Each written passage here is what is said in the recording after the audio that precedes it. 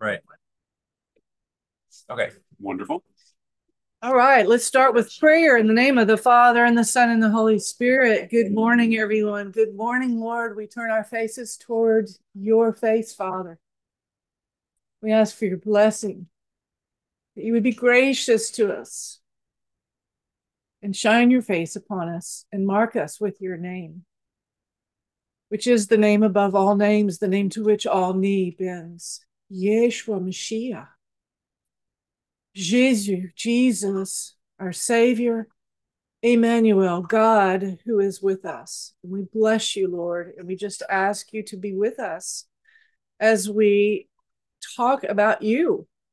And we desire to give you glory and worship you and adore you and serve you. And we just ask you that you would open our minds, consecrate us in the truth, which is your word. Your word is truth. We ask you to just pour your spirit over us, Father, Spirit of the Father, Spirit of the Son. That our minds would be open to whatever you want to share with us and have us understand. Our hearts would be open. Help us to prepare our hearts for your flame of love.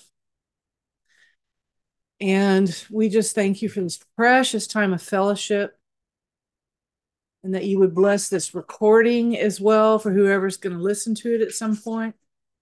You would bless my voice with graces of healing and wisdom and whatever it is, Lord, you'd like to use my voice for. My mind, I consecrate my mind to you, Holy Spirit, and invite you to come, Holy Spirit. Come by means of the powerful intercession of the Immaculate Heart of Mary, your well-beloved spouse. Come, Holy Spirit. Come by means of the powerful intercession of the Immaculate Heart of Mary, your well-beloved spouse. Come, Holy Spirit, come. Come by means of the powerful intercession of the Immaculate Heart of Mary, your well-beloved spouse. And I just would like to bind up in your holy name, Lord Jesus, by your infinite mercy, the power of your blood, any kind of demonic entity 100 miles in every direction that would be attempting to confuse, to divide, to confound, to cause any kind of fear or confusion within each of us or amongst us. And we just ask you, St. Michael, St. Raphael, St. Gabriel, to come with our guardian angels and minister to us for the greater glory of God and protection. We pull upon ourselves the full armor of God, the helmet of salvation, the breastplate of righteousness. Our loins are girded in truth, and our feet are shod in the way of peace. We carry the shield of our faith in our left hand to protect us, and the sword of the Holy Spirit, the word of God, in our right hand to defend us. Christ be above us, Christ beneath us, Christ before us, Christ behind us, Christ on our right, Christ on our left, Christ within us. Salvation is of the Lord. Salvation is of the Lord. Salvation is of Christ. May your salvation, O Lord, be always and forever with us. And lastly, I place the mantle of Mary, the cloak of St. Joseph, the shield of St. Michael, the wings of the Holy Spirit, and the most precious blood of Jesus upon this gathering.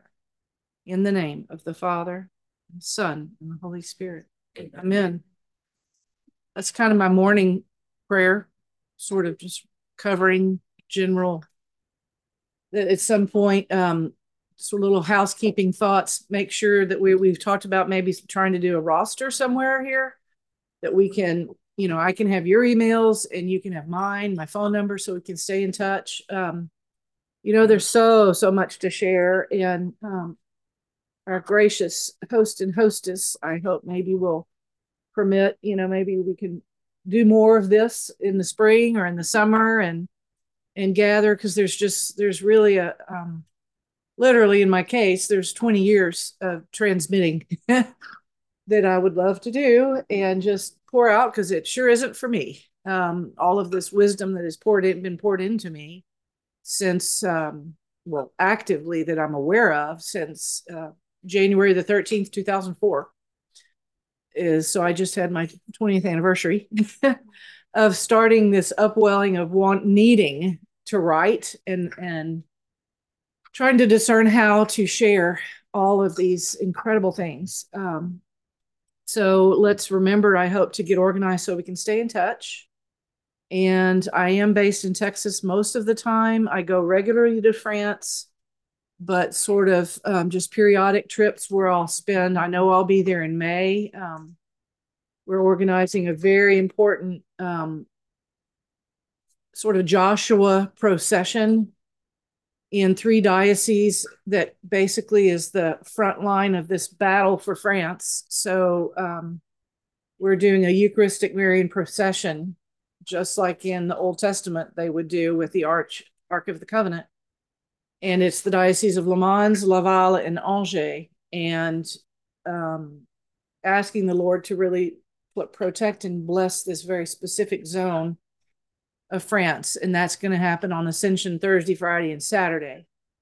And the 3 bishops have said yes. There'll be horse-drawn carriages carrying the Most Blessed Sacrament, and then procession from each of the Cathedral of Angers, Le Mans, and Laval, and all converging on a Marian shrine called Our Lady of the Oak, which was a Marian apparition to a priest, Father James Burel, in, believe it or not, 1493, year after Columbus sailed the sea and discovered America, 1492. So we're, this is this huge project that I know I'll be over there in the spring, like in May, and which reminds me of the importance of France, the eldest daughter of the church.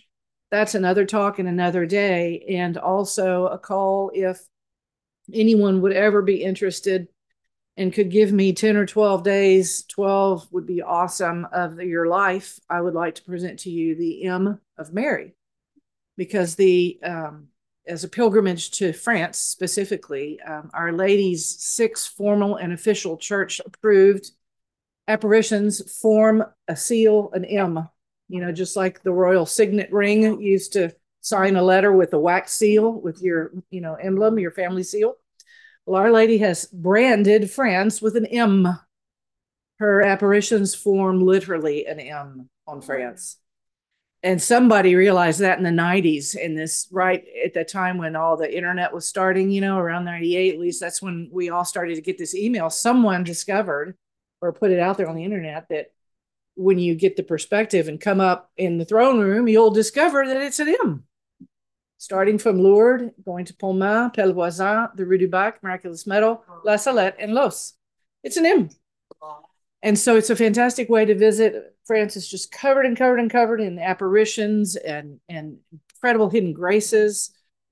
It's just amazing. So if anyone would like me to organize that, done it a couple times. I'm going to be doing one for the Diocese of Austin in Texas.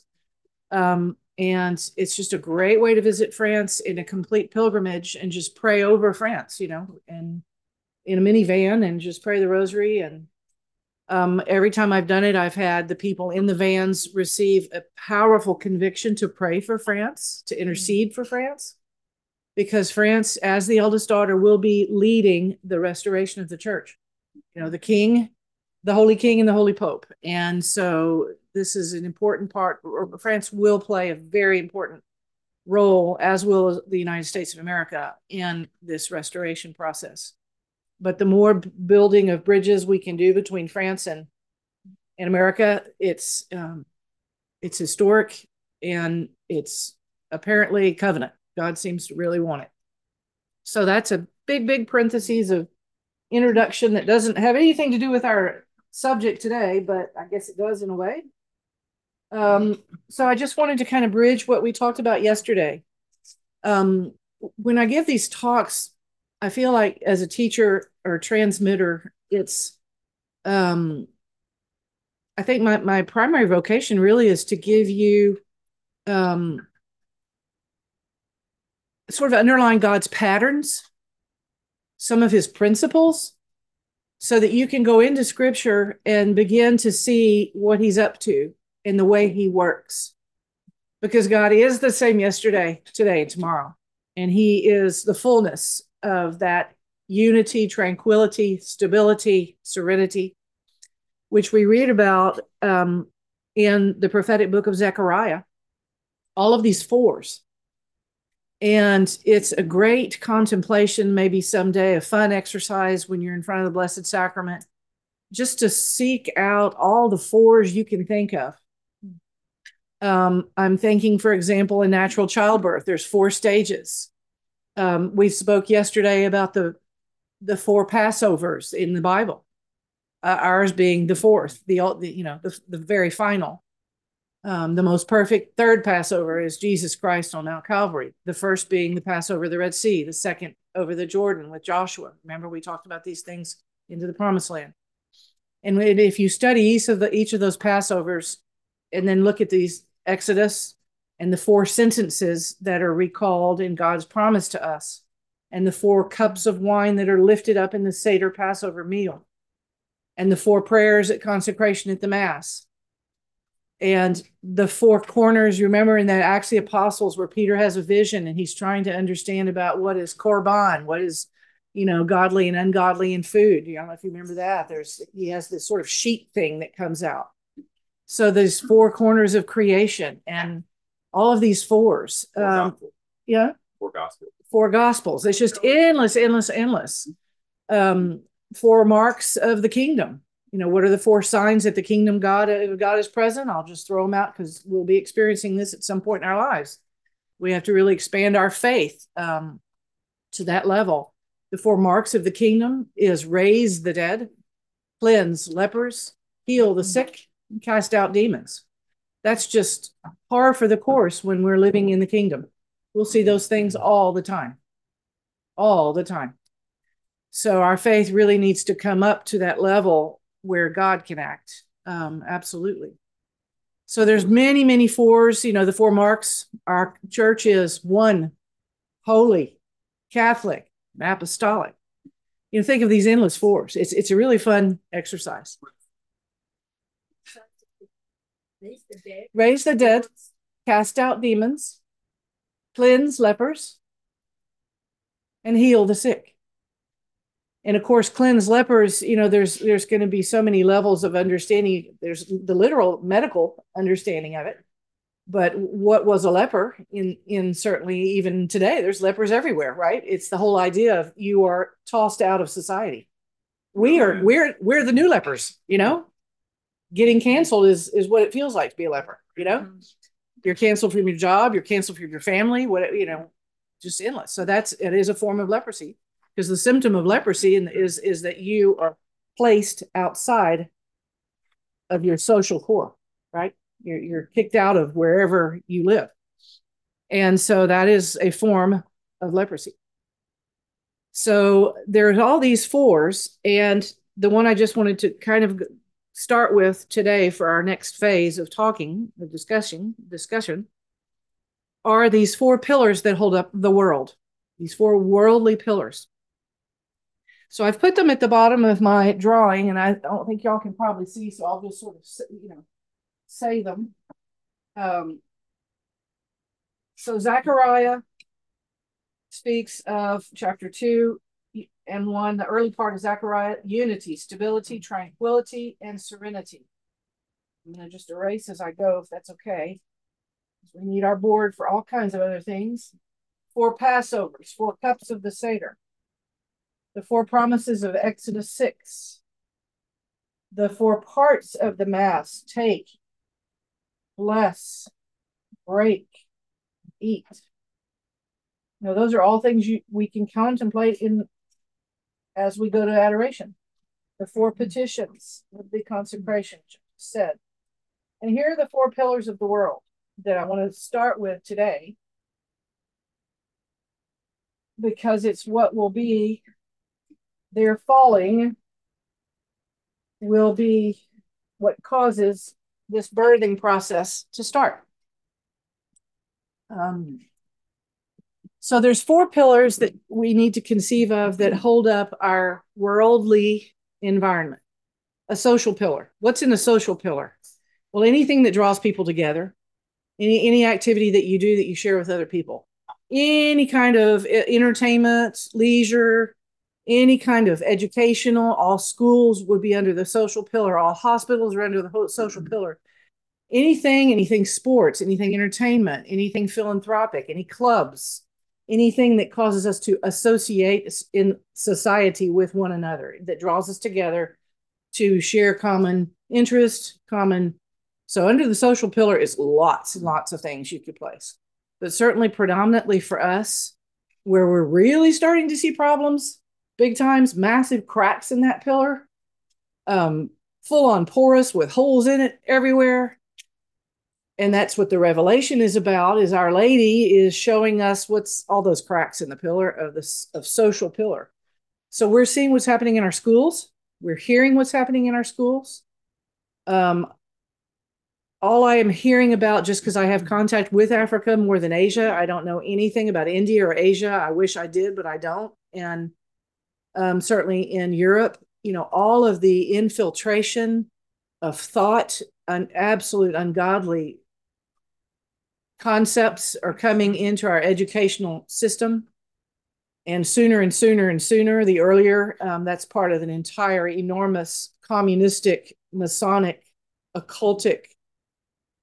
Well, it's just common sense, too. If you want to change society, you get to the children as soon as possible.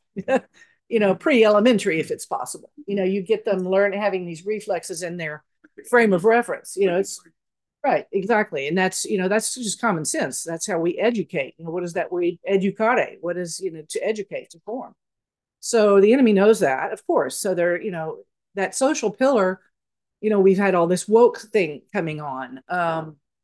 It's endless examples. We don't need to belabor it, but what God is asking us is open your eyes and see what's happening inside this society or social pillar. And what does it include? For heaven's sakes, the medical world. We talk a lot about, pro-life and abortion. Well, I would like to raise the red flag of alarm, of 610 alarm fire of euthanasia. That hasn't hit the shores of America. It has in Canada, pretty strong. But wow, if you lived in Europe, you would be shocked at the stories of triage that you hear in hospitals, the stories of, dignified dying and assisted suicide. And wow, it's about to be enthroned in the entire European Parliament sometime this spring. It's slated for, I think, even March. It's just around the corner. That it's actually part of human rights. The president of France is trying to put it in there and thrown it as one of the, literally, in the rights of mankind. It's the right to die with dignity, the right to choose your moment of death. So I mean, thousands of Holland is kind of the epicenter apparently for just the sheer numbers in Europe. It's incredible. So we're already seeing it, but right now, just be awake that this is the next battle zone, specifically there. So the social pillar is pretty evident, and that's, we can look in the education and medical world. It's endless. High tech, AI, things like that. So then the next pillar is going to be finance.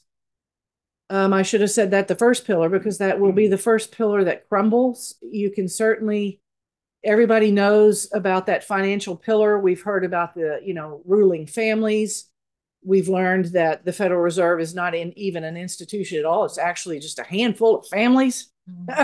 It's just folks that came up with something that sounded like it was an institutional sort of neutral organization entity. Well, it's not. It's just super powerful people that have, that are worshiping Mammon and that have, they're very high power. There's no doubt about it. There's only probably just a handful of banks in the world. Your etiquette, your label may on your checkbook may say somebody's name or something small, but it's all an enormous system that that is in biblical terms referred to as Babylon.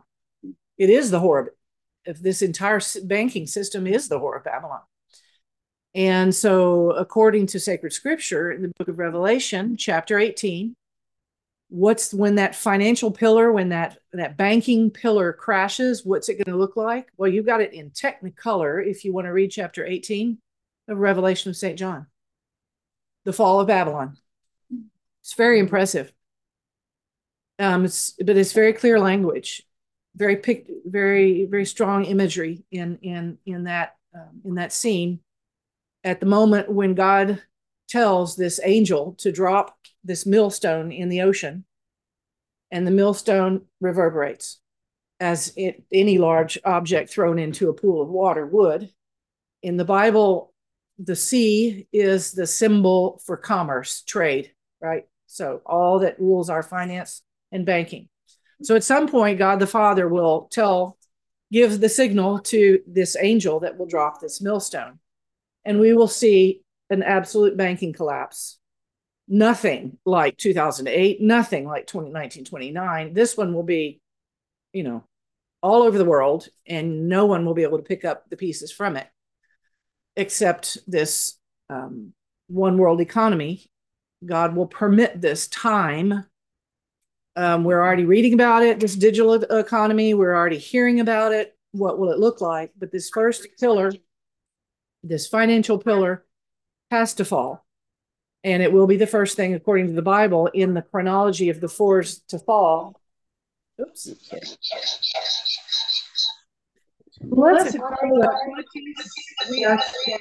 session in any kind of find the mute button. any kind of technological vexation that we're up against, and we thank you, our holy and beautiful brother Carlo Acutis Orgronovis. Thank you. So there are these pillars: the social pillar, the financial pillar, the pillar of governance. When we look at sacred scripture, there is a very specific model, and it's the unity of a temporal head and a spiritual head. And in sacred scripture, God's model of governance, once we get to heaven, we'll understand it, is the priest and the king. That is what is the biblical model of governance. It's a monarchy. It's the priest and the king ruling together, hand in hand. The temporal and the spiritual authority, hand in hand, in perfect tandem. And that will be restored at some point on our history. So we have this governance, and I don't know of a place on earth where people are happy with their governance. It's been absolutely, it's clearly, it's amusing now to us, and horrendous, but we see that there's just no one in power. There's no governance. There's not, democracy's just been shattered. I don't even know if y'all are aware to what degree folks out there are trying to literally dismantle our Constitution. And I don't know when the last time you read the Constitution, go read it again. It's one holy document. Those folks were something else. They were amazing. Their inspiration was from God. It's a really godly thing. I happened to be in a museum in New York because my son has moved there. We went not long ago, and there's one of the windows where the document is. And you read it, and it's very moving because it's really God's plan for governance, human governance, in the sense of this concept of America and how we could rule with godly, prayerful people. And I guess is sort of a subset of his plan of, holy leaders that are spiritual and temporal. So this governance pillar, it's pretty obvious to all of us at what point it is rotten as well. And we come to the fourth pillar, so social, financial, governance. And the fourth pillar is the most painful for us because it's our bride and our mother, the church, religion. So there's all religions, and they're all organized. We talked about the religious spirit yesterday and that legalistic, approach. But there's buildings, there's institutions. But the one that is the most powerful, most important, and very unique, there's not another institution like it on earth, is the Universal Catholic Church, present in every country. We're everywhere. And of course, because Satan is a good strategist, he knows that. And that's why he clearly focused his penetration of minions and enemy forces within the church. And it's extraordinarily painful because that's the last place you want to see the demonic. But in case you haven't noticed, I regret to inform you that our church as Pope Paul VI said in 1965 at the close of Vatican II. Apparently, that was a very, very dramatic. I wonder if it's recorded and we could watch it on video. It must have been quite a scene that December of high tension at the closing of Vatican II in 1965. And that's the evening. I think it was a late afternoon, early evening gathering. And Paul VI was really convicted about the importance of declaring Mary, Our Lady, as mother of the church and her maternity and her maternal role. And there apparently was quite a battle. And that is what caused him to declare, oof, the smoke of Satan is inside the church. And we all know, because we all have fireplaces, there is no smoke without fire. So there's something, that's been going on for quite a while. And we're seeing that infiltration. What's his name? Taylor Marshall has a book to that name. I know there's lots of books that people have written over the past, 40, 50 years about this infiltration. Oh gosh, Malachi Martin. There's the AA 1025 book. I mean, it's Bella Dodd's witnessing in the Congress. It's fact that thousands of priests who were communists literally penetrated our seminaries. It was an infiltrated, highly organized. This is a war, with strategy. So we need to kind of wake up and not be quite so naive of, how well organized this bringing this pillar down is. And the process of infiltration of all four pillars. But the main and most important thing is that God is in control. He obviously has understood and watched over 6,000 years, but for us, for the church, for the past 2,000, he's clearly witnessed what pain in his Father's heart. Can you imagine what heaven knows that we don't know about that revealing and unveiling? That's going to have to happen in these four pillars, but none will hurt more than seeing the revelation happening inside the church. That's clear, because that's, we expect it in finance. We expect it in the social pillar. We expect it in governance, but we sure don't want to see it in our church. And that is why we're in this very strange moment here, even in our diocesan church structures. The Lord once gave me a vision of all of these beautiful churches, like cathedrals with stained glass windows, and the lights were out, and you couldn't see the colors of the windows anymore. It was just black windows, black, darkness, darkness, darkness. And I asked what I was looking at, what he was showing me, and he said, this will happen. The churches will all be closed. The lights will be out. There won't be light shining from within the church. I say closed. He didn't say that, but because the Antichrist will certainly also take over within certain of those big fancy churches as venues for the one world religion. So, when the lights no longer shine, that means what it means, that light of truth, that light of Christ. If there's not light within the church is still standing, but it's dark. So think about what that would look like. And we've already the Lord's permitted us in divine providence with the whole COVID scene. In France, our churches were closed, like locked. You couldn't even go inside to pray in front of the tabernacle for almost a year. And depending upon where it was, Canada, Australia was the same. Ireland was practically 2 years. It was just really long in Ireland, the closing of the churches. So this concept of the four pillars coming down is necessary. And in Hebrew spirituality, it's called Shemitah, reset. It's phenomenal to what degree, and that's why we need, as good warriors, to be paying attention to the language that the enemy uses. That's what is known in warfare as reconnaissance. We used to send U2s. A priest friend of mine was actually in one of those U2s because he spoke Russian. Father Jim Evans is in Austin, and he's now 80-ish. And he flew the U2s listening to Russia. It's strategically, you need to know what your enemy's doing. And that's why we talked about semantics yesterday and words. And I was encouraging all of us to be really attentive to the words you hear, the language you hear, the rhetoric you hear, the propaganda you hear, and push back against that with truth, just on the level of words alone, language alone. But we certainly hear it and see it all over the place. But to know your enemy is to know that there are these plans and this reset. Well, I think everybody's heard about Klaus Schwab. Everybody's heard about the World Economic Forum. I have the 52-point plan on the slide on my computer for the entire resets, 52 points. One of those points is a thing called COVID, just one of them. And this is how they plan to do this reset. Well, in Hebrew spirituality, our Jewish brothers and sisters, they do it every single year at Rosh Hashanah and the Feast of Yom Kippur. So reset just means you erase that debt. You erase any debt that you have with someone.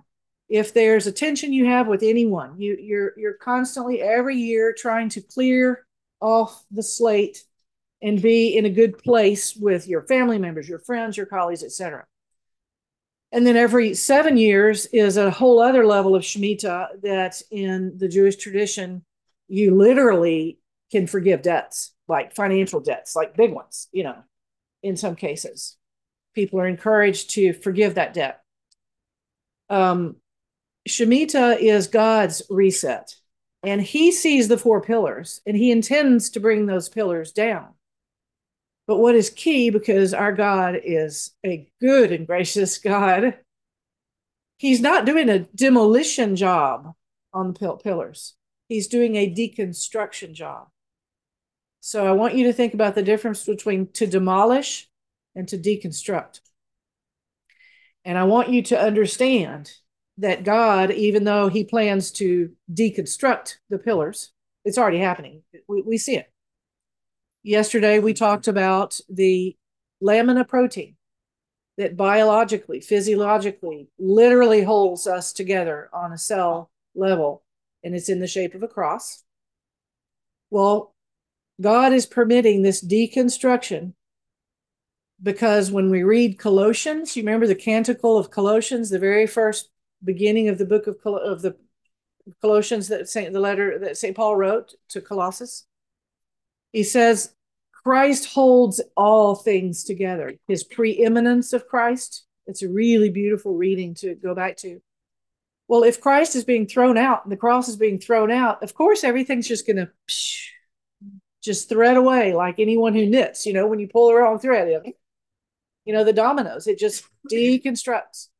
But God is in control of the timing of this reset, this Shemitah. Use the Hebrew word, for heaven's sakes. Oh, but it is a reset. But it's really interesting. We need to know what Mr. Schwab and his buddies of Davos, their plan is for it to just, crash in a really violent way or a sudden way.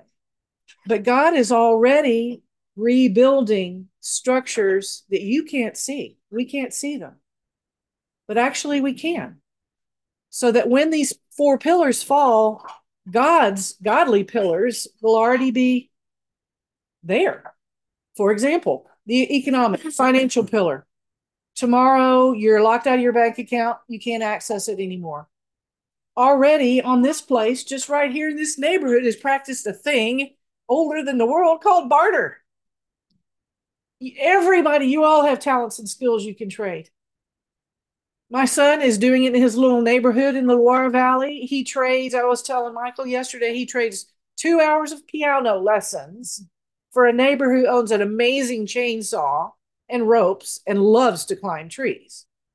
And my son has tons of trees he needs the branches pruned.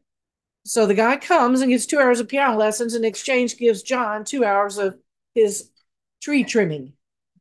It's awesome. I mean, think of all the, be creative. Start going into that, pray into that, as our Protestant brothers and sisters would say, pray into that, go into that flow of what are you going to barter? What knowledge do you have? What can you do in exchange for food? What services? I'm like, I'm great for vacuuming, mopping. I don't know how to do that many. You think of the things you know how to do. And how will you do, what will this new divine economy?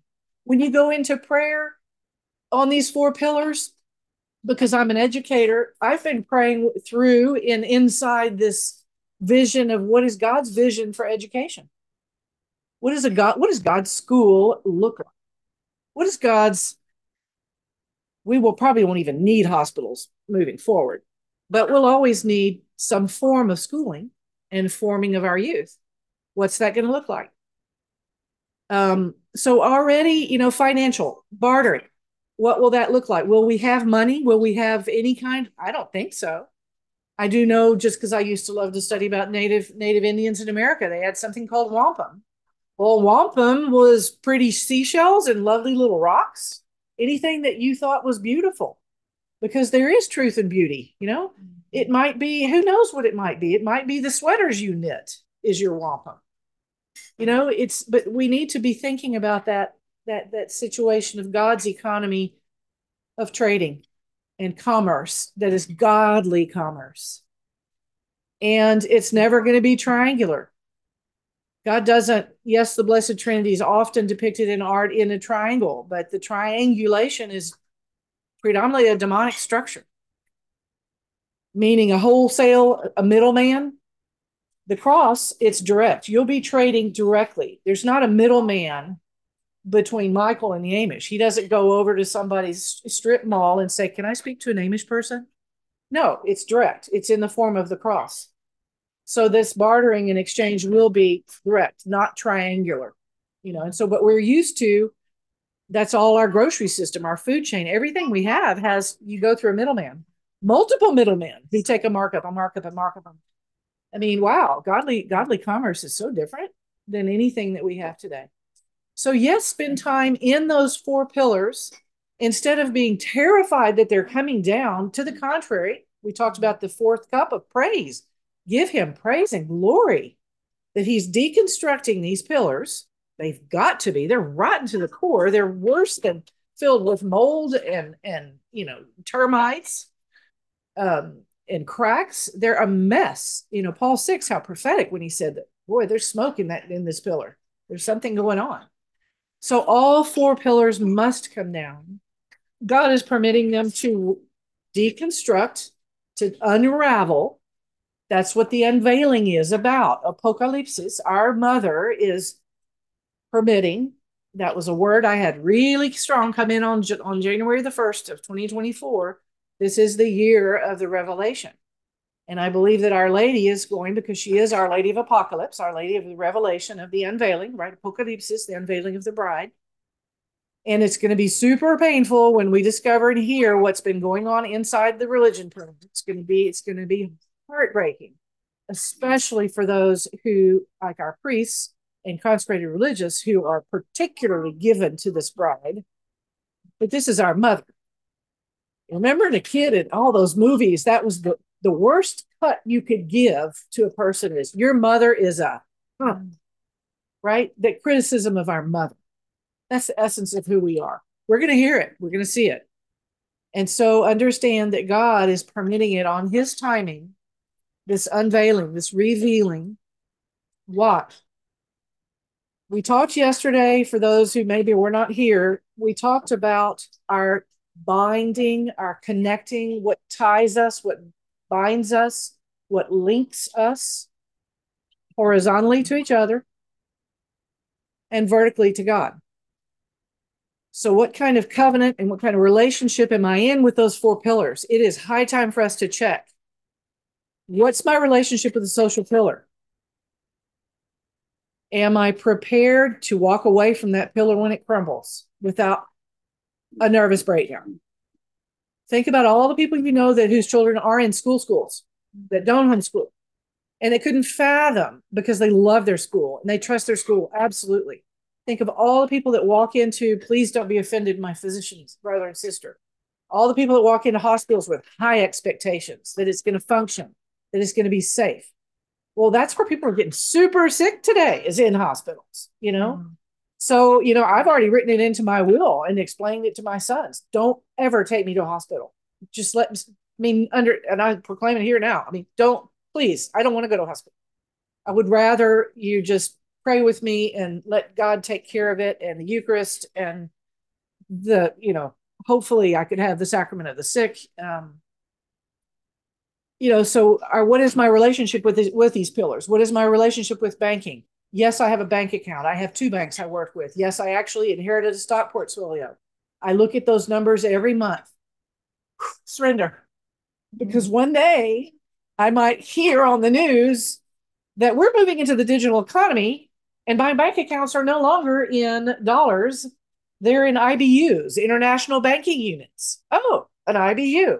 Oh, so my $25,000 is now 100 IBUs? Really? That's all I have left? Yeah. Who set this valorization? Who made the exchange rate change between dollars and IBUs? Good question. It's probably the same families that run everything. Yeah, it's arbitrary, but you're going to be shocked that your bank account of 100,000 went to, I don't know, 200 IBUs. But it will go into an international banking form at some point, at which you can only access it if you've got your QR code. And your QR code you've only got if you're fully vaccinated and fully and XYZ. That is the mark. Blessed Mother, has anyone heard of the Marian movement of priests? That's the prayer that I've been praying at the beginning. Come by means of the powerful intercession of the American Heart of Mary. So the Marian movement priest was an Italian priest that Our Lady spoke to for roughly 30 years. Don Stefano Gobi, and he has a book of these messages that are awesome. And one of the things Our Lady explains is the mark on the hand and the head means all that you think will be controlled and all that your work, what you do with your hands. So it's not necessarily literally some kind of an imprint or an implant on your head or your hand. It might be. We're already seeing that, with nanotechnology can easily do that. Apparently, these very small injected implants. It's not surgical, just an injection. Apparently, nanotechnology was in the COVID. It's they've researched this stuff since just after World War II. So it's almost this technology, folks, is 100 years old. At this what I'm talking about. Japan is, and the UK are some of the two, but especially Japan is one of the ancient specialists of nanotechnology. It's incredible. But anyway, so that's what we need to be doing, is checking our relationship. Am I just clinging to it? Am I in covenant, practically even spiritually, with my bank account?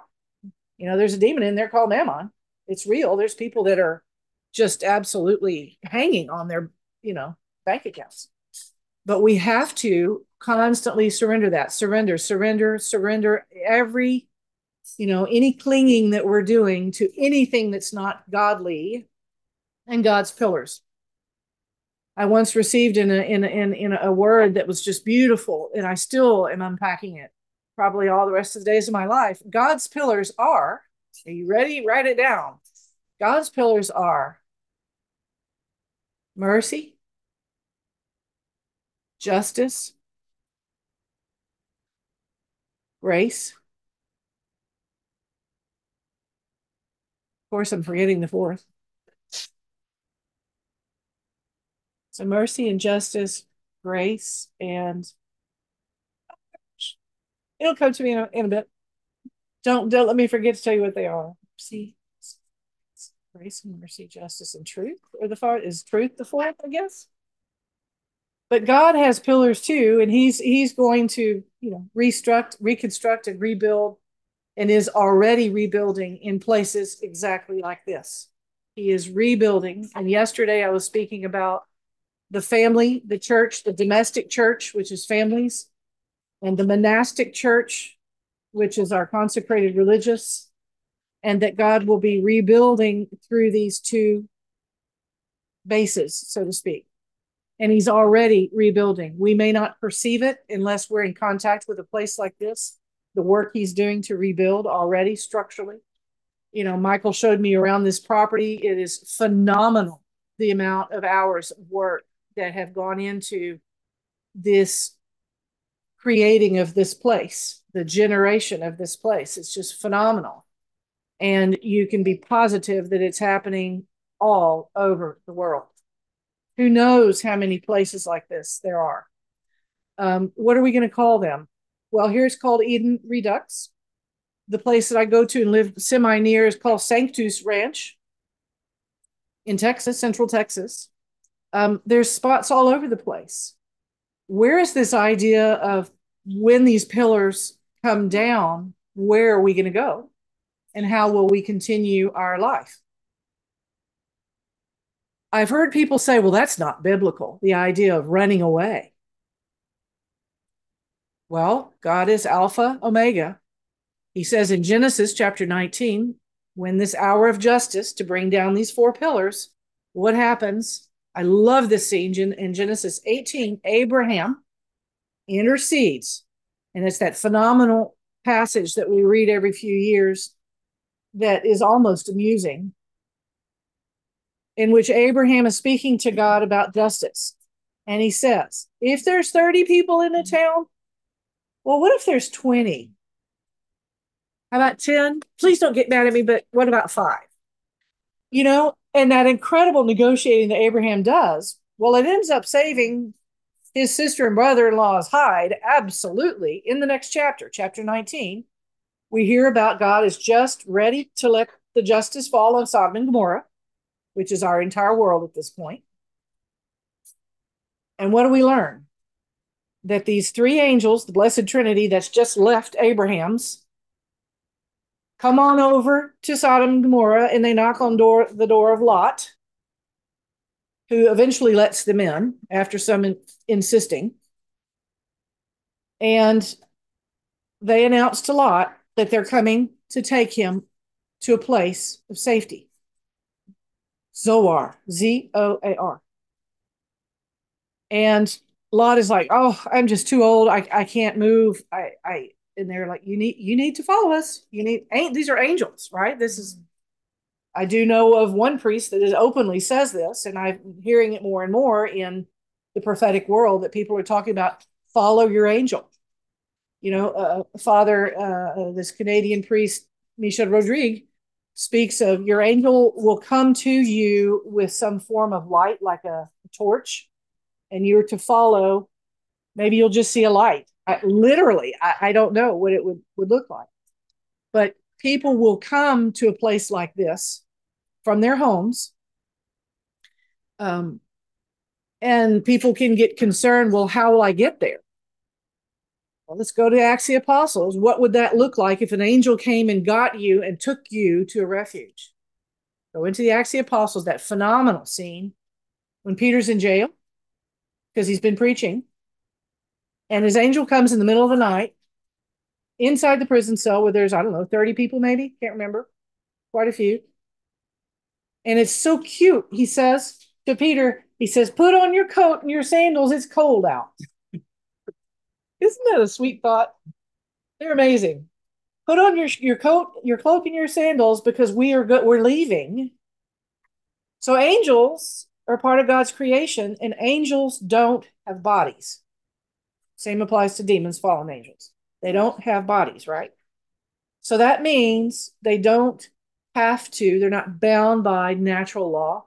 Stuff like time, stuff like space, stuff like matter.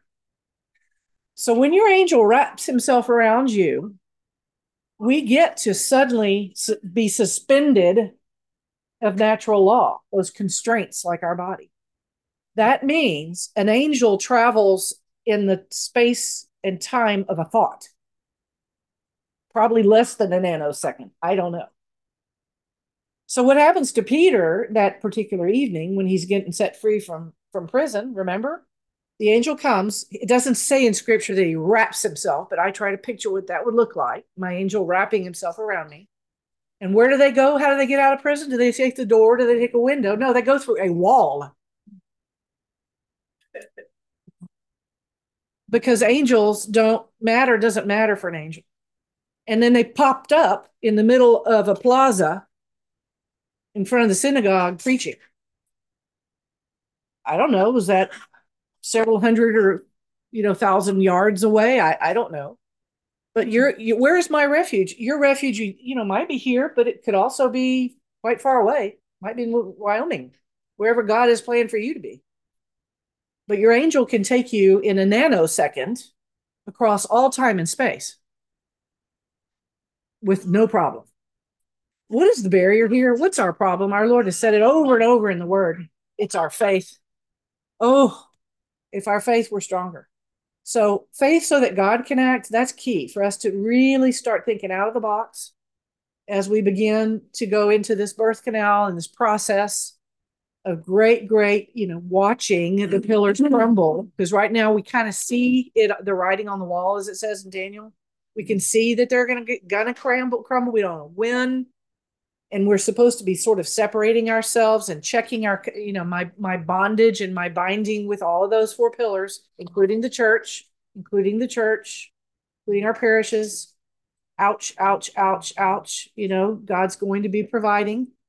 And we'll be talking this afternoon on ways to get through this storm if and when, not if, but when our churches we no longer have access to, and the sacramental life we do not have access to. How can we survive and abide in the Lord outside of that if we don't have the blessing of having a priest near us, with us?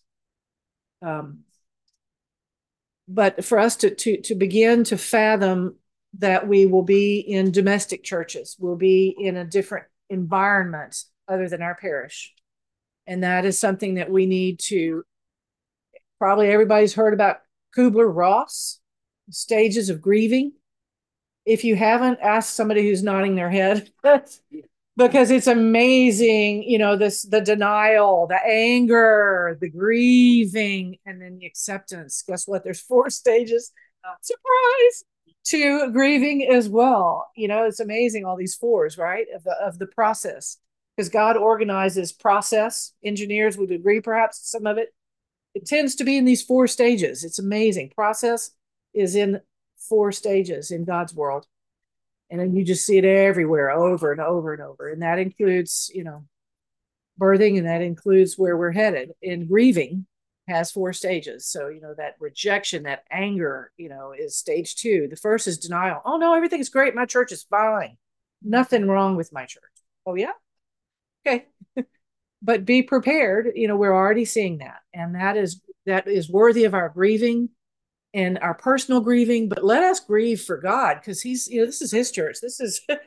We need to also console the heart of Jesus. When you go to adoration, as a whiny bucket, which I do all the time, but also remember to go and in reparation, that you're saying, Lord, I want to worship you for all of the religious or the priests or my brothers and sisters that don't worship you.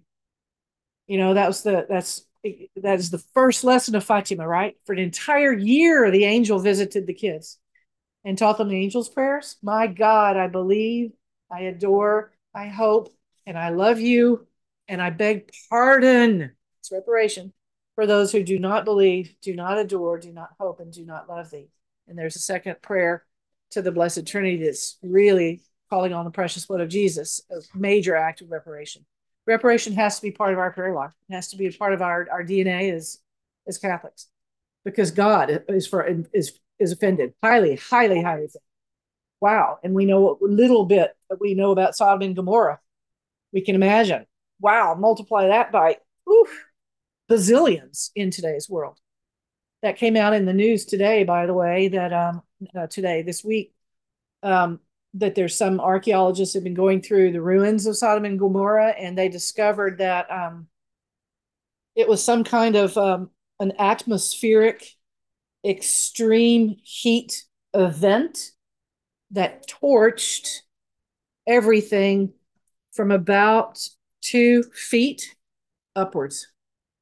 So anything that was down on the ground level wasn't burnt, but they found the remains of bodies everything is torched from kind of waist up. So when the fire fell on Sodom and Gomorrah, there's actual evidence, physical evidence in the buildings, in all the structures, the stone, the whatever skeletons they found. It's incredible.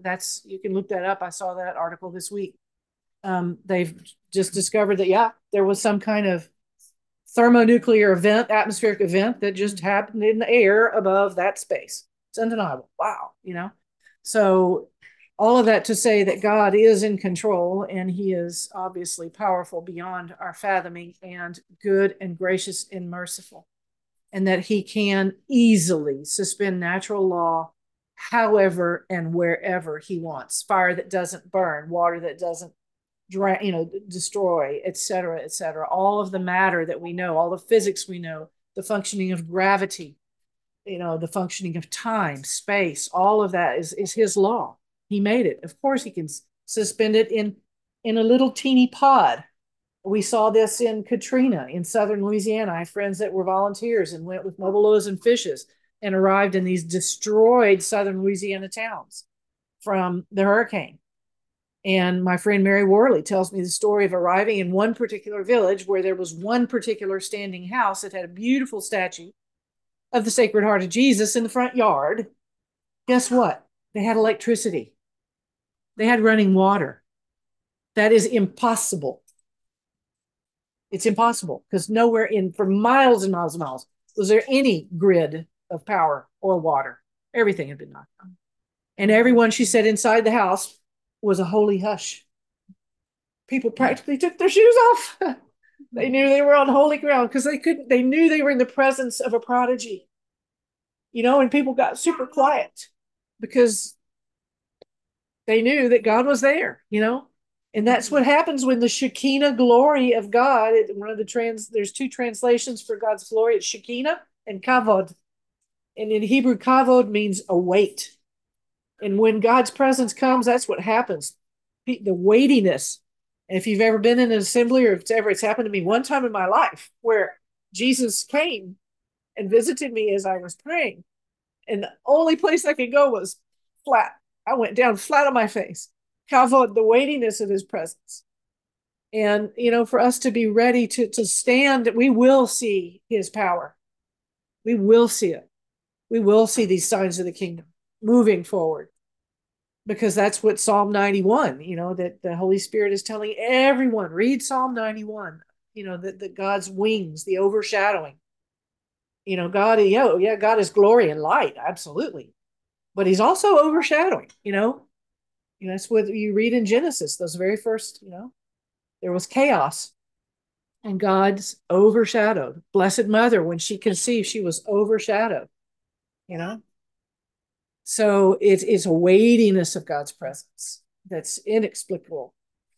So let us be ready to imagine, in our prayer life, if so that we're welcoming, because that's what it's about in life, right? If we're pushing back and our hearts are closed and we're scared and we don't believe, just read the Bible. Look how good your Father is. Look how powerful he is. Just pull out, I love reading the Acts of the Apostles. But one of the most powerful words I ever received was when the Father put on my heart, what you will experience is going to look like a fusion, a commingling of two hands of the book of Exodus and the Acts of the Apostles. So maybe you'll start your Lent out with going back and rereading Exodus and look at what our Lord did and brought the people out, those promises and how he rescued them and what that process looked like in Exodus. And then they went into the time of the desert for 40 years to be purified. What were the prodigies? Water from rocks, manna falling from the sky, doves falling from the sky, incredible prodigies. That our Lord, multiplication, these are just standard kingdom fare. He is so good. If you don't have your medication when your angel comes to get you, it's okay. You're going to get healed. You won't need it anymore. You forgot your glasses. I bet your eyesight gets 20/20 out of the blue. Let us just trust how good, when our Lord brings us, running out of supplies. God doesn't need you to stock up pounds and millions of tons of rice. He needs just enough matter to multiply it. Yeah, you need maybe a bag of rice, but you don't have to worry about these vast provisions. That's God multiplies. He multiplies everything. Anything but from something, so he's asking us just have a little bit, even just like our faith. He says, it's okay. just as long as it's big as a mustard seed, I can work with. But our faith needs to be that docile confidence of a child that we've heard all of the saints describe. That, let faith, my faith is strong enough. I've been asking for faith in miracles, faith in prodigies. Jesus, may I have your faith? Blessed Mother, can I have faith like yours? Put that bar up real nice and high for your level of faith. Increase that faith. That faith would just, let God act. Faith in the supernatural. Faith in things that you can't explain, that are godly operation. So that is this process that we're in, is stop clinging, because when you cling to a pillar that's falling, you're going to get hurt. So that is what at this hour we need to check is, where am I clinging? Where am I fearful? Where am I worried about not being able, to live, to bear without something? And that's, Lent is a great time to start testing those things. Actually practicing with actions, some of the releasing that we might need to do, on any level, in our houses, just in our lives. There's always things that we can let go of. And it might be metaphorically or, emotionally letting go, but that whole release. I cannot recommend Don DeLino's Surrender Novena enough. There's an excellent recording I'll send it to your cell phone if you want it. Some beautiful music that's somebody with a lovely voice that is saying these 9 passages from Don DeLino, who, if you've not heard of him, Italian, I think died maybe in the 70s, so relatively recent, holy man, who had locutions from our Lord, who mainly, that's what the main theme was: let go, just let go, surrender. Those things you're clinging to, and cling to me, cling to the cross, cling to me. He's the only way. There is no other way. And so I think we need to probably take a little break, but that's this concept of a flow of a process. The 4 pillars that we have now that seem indispensable, that our Lord He's already reconstructing each of those pillars in godly terms. Start looking for those, those structures like here that are, new societies. And when people say to us, well, why do you think that you would be, or someone or a remnant church would be pulled away from this crumbling world? Again, it's in the first book and the last book. It's in, I didn't say in Revelation what passage it was, but we have this chapter in Genesis of chapter 19, which is the justice of Sodom and Gomorrah, and the angel comes and gets Lot, pulls him out, physically removes him, because I think he wouldn't have left otherwise. There's probably folks like that, I don't want to leave my house. Well, okay, I'm going to remove you, because God wins. And if he wants you out of there, then you'll leave. And so that's what happened to Lot and his family. And of course, his wife was curious to see what God's justice looked like. And she turns around and becomes the infamous pillar of salt.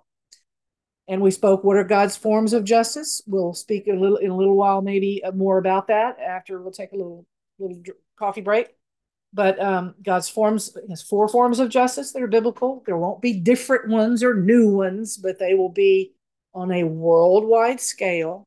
What will be highly impressive is synchronicity. Right now, we're accustomed to hearing about an earthquake over here and a plague over there and a problem over here. But try to imagine the only time, to my awareness, other than the flood and maybe some other events that I'm unaware of. But COVID was unique because it was a simultaneous, synchronistic world global event. I was traveling between Europe and America by an incredible providence, was able to fly back and forth. And I was also talking on the phone to priests in Australia and Africa and Europe. And literally, unbeknownst to you, we talked yesterday about jargon. We talked about propaganda. We talked about rhetoric. Literally in Nairobi, Kenya, was the journalist on the TV screen was saying the exact same thing you heard on Philadelphia News. What were those sentences? Stuff like, and then I heard the same thing in French, and then I got off the airplane in Texas and heard the same thing from channel SAT in San Antonio. It was like, wow, that is how controlled is the media. The horns, the word in scripture is a horn, like a, you know, and that's what the media. I think there's only maybe 4 families that own all of basically all of the media. I've heard 4 and 5, you know. But so it's super easy for them to control the narrative. Super. There's nothing easier. They just send out the text, So every journalist was saying things will not be the same. This is the new normal. You remember that? Things will not be the same as they were before. This is the new normal. They said, ce n'est pas la même chose. It's exactement la même chose. They were saying the same thing in French, same thing in, I called Father Vincent in Uganda. What are they saying? Apparently he was actually in Nairobi at that point. He said Kenya was, went super military. They were actually shooting people who didn't obey. They were like killing people, incredible. I mean, just so, yes, it is possible for all of this process to be highly controlled. And yes, there is a need for us to be removed for, God's remnant. I'll probably end this little sequence from a beautiful quote that comes from Cardinal Robert Serra, who I have translated for twice. He's just these prelates. I want to set the record straight because we can get kind of scared. Father could attest to this because he's lived in Rome and I've just been there a bit. But these souls that are not, we've got some rotten eggs out there in all over the place, everywhere, in all levels of the world. But somebody like Cardinal Serra, when you're in his presence, the presence of Christ is so strong. The anointing, just makes me cry thinking of him standing in the same room with him. Same thing with Cardinal Burke. The gentleness in these men, if you've been around a cardinal, a holy one, their presence is so gentle and so meek. And so there's a sweetness about them. There's almost, you feel that Eucharistic heart. Their hearts are open, but wounded. We talked yesterday about vulnera, being vulnerable is a wound, because they have Christ's wound. They're walking around with open hearts. It's incredible. The wisdom that comes out, the gentleness that comes out. Their presence is we have some very beautiful, holy people still inside the church who suffer because they see everything and they come to these meetings and it's amazing. But Cardinal Serra wrote this. He says, I would like to point out that everything is prepared for a renewal. It's Cardinal Serra in an interview that was given, it's been translated in English, and I think the title in English is the day is drawing to a close, or the night is near. The day is not far spent. So he has a really good book on silence also that he wrote, Cardinal Serra. I really recommend that one, maybe for Lent. It's good, to go into that silence. Cardinal Serra's book. But otherwise, this one that I'm quoting from right now, I would like to point out. You talk about these guys are prophetic. They're walking around with Christ in their minds. I would like to point out that everything is prepared for a renewal. Okay, it's all prepared. I see families, monasteries, and parishes that are like oases in the middle of a desert.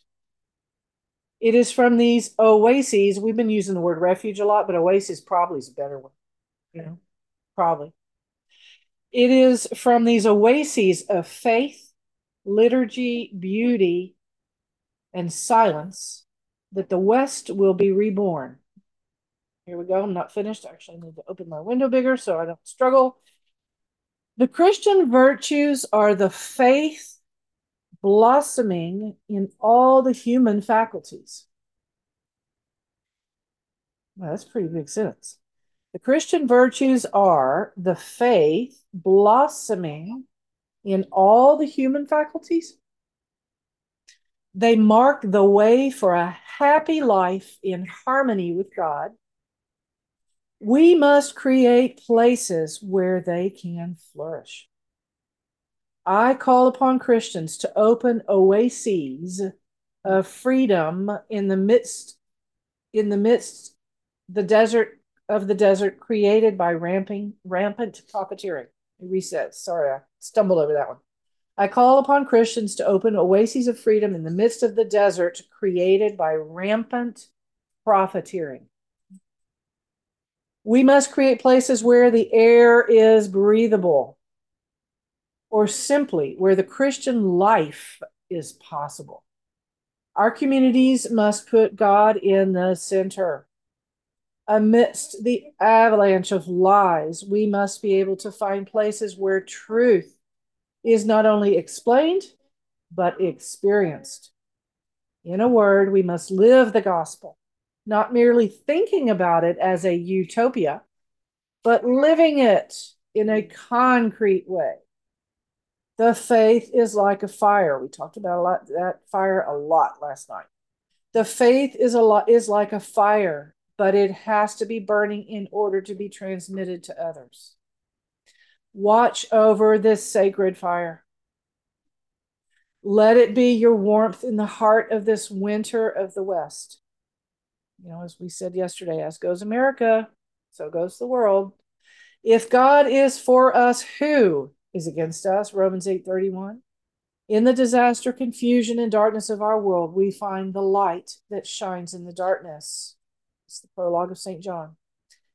He who said, I am the way, the truth, and the life, which comes from John 14. And that is from The Day is Far Spent by Cardinal Robert Sarah. And so with that, let's take a little wee break, maybe. What time is it? It's 11:35. How do we organize this? What do you think? 11:45 and then mass at 12:30. So do you want me to keep going until, or should we, what do you think? Because it's too late for both. Do you want to stand up? Oh, Yeah, okay. Yeah, we'll start back up before 11:45.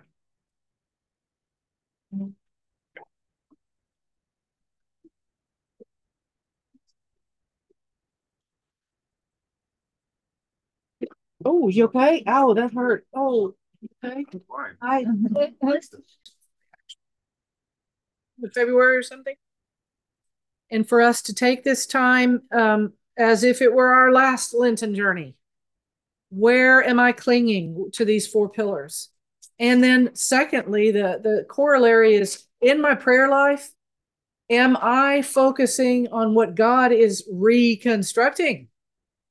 In my area of specialization as a physician and as an educator, as whatever field you're in, as a parish secretary, I don't know, wherever you are doing, ask, consult the Holy Spirit. Lord, show me what your blueprint looks like for the restoration in my field that you have trained me in my area of expertise, in my talent set, in my skills. And start to pray for those gifts and that wisdom we talked about yesterday. Come up into the throne room instead of in our prayer life just sitting and looking what is on the earthly dimension or hearing about the atmospheric battles between the angels and demons. Come up into the third heaven, as Paul calls it. Sit in the throne room at adoration. Close your eyes in silence and turn your face to the Father and say, Lord, bring me into your throne room, into your presence, and teach me. Teach me. And let us just sit with him and let him show you his blueprint for what your mission is. It is about identity. We spoke yesterday. I think we were talking about how everything does start in identity. Are we clear who we are? I once was inspired to do an incredible meditation that is another wonderful gift. One of the greatest I ever had, because it really helped me to understand who I was or who I am. Is I went over just one question at a time. I broke down the Blessed Trinity into Father, Son, and Holy Spirit. And I said, Father, who am I to you? Just sit with that as long until he answers. He'll answer you, I promise. Father, who am I for you? Number two, when you get your answer, you'll be unpacking it for the rest of your life, but he'll probably just give you a word, you know. And in my case, I'll just say it, just why not? In my absolute simplicity, he said, "You are my warrior."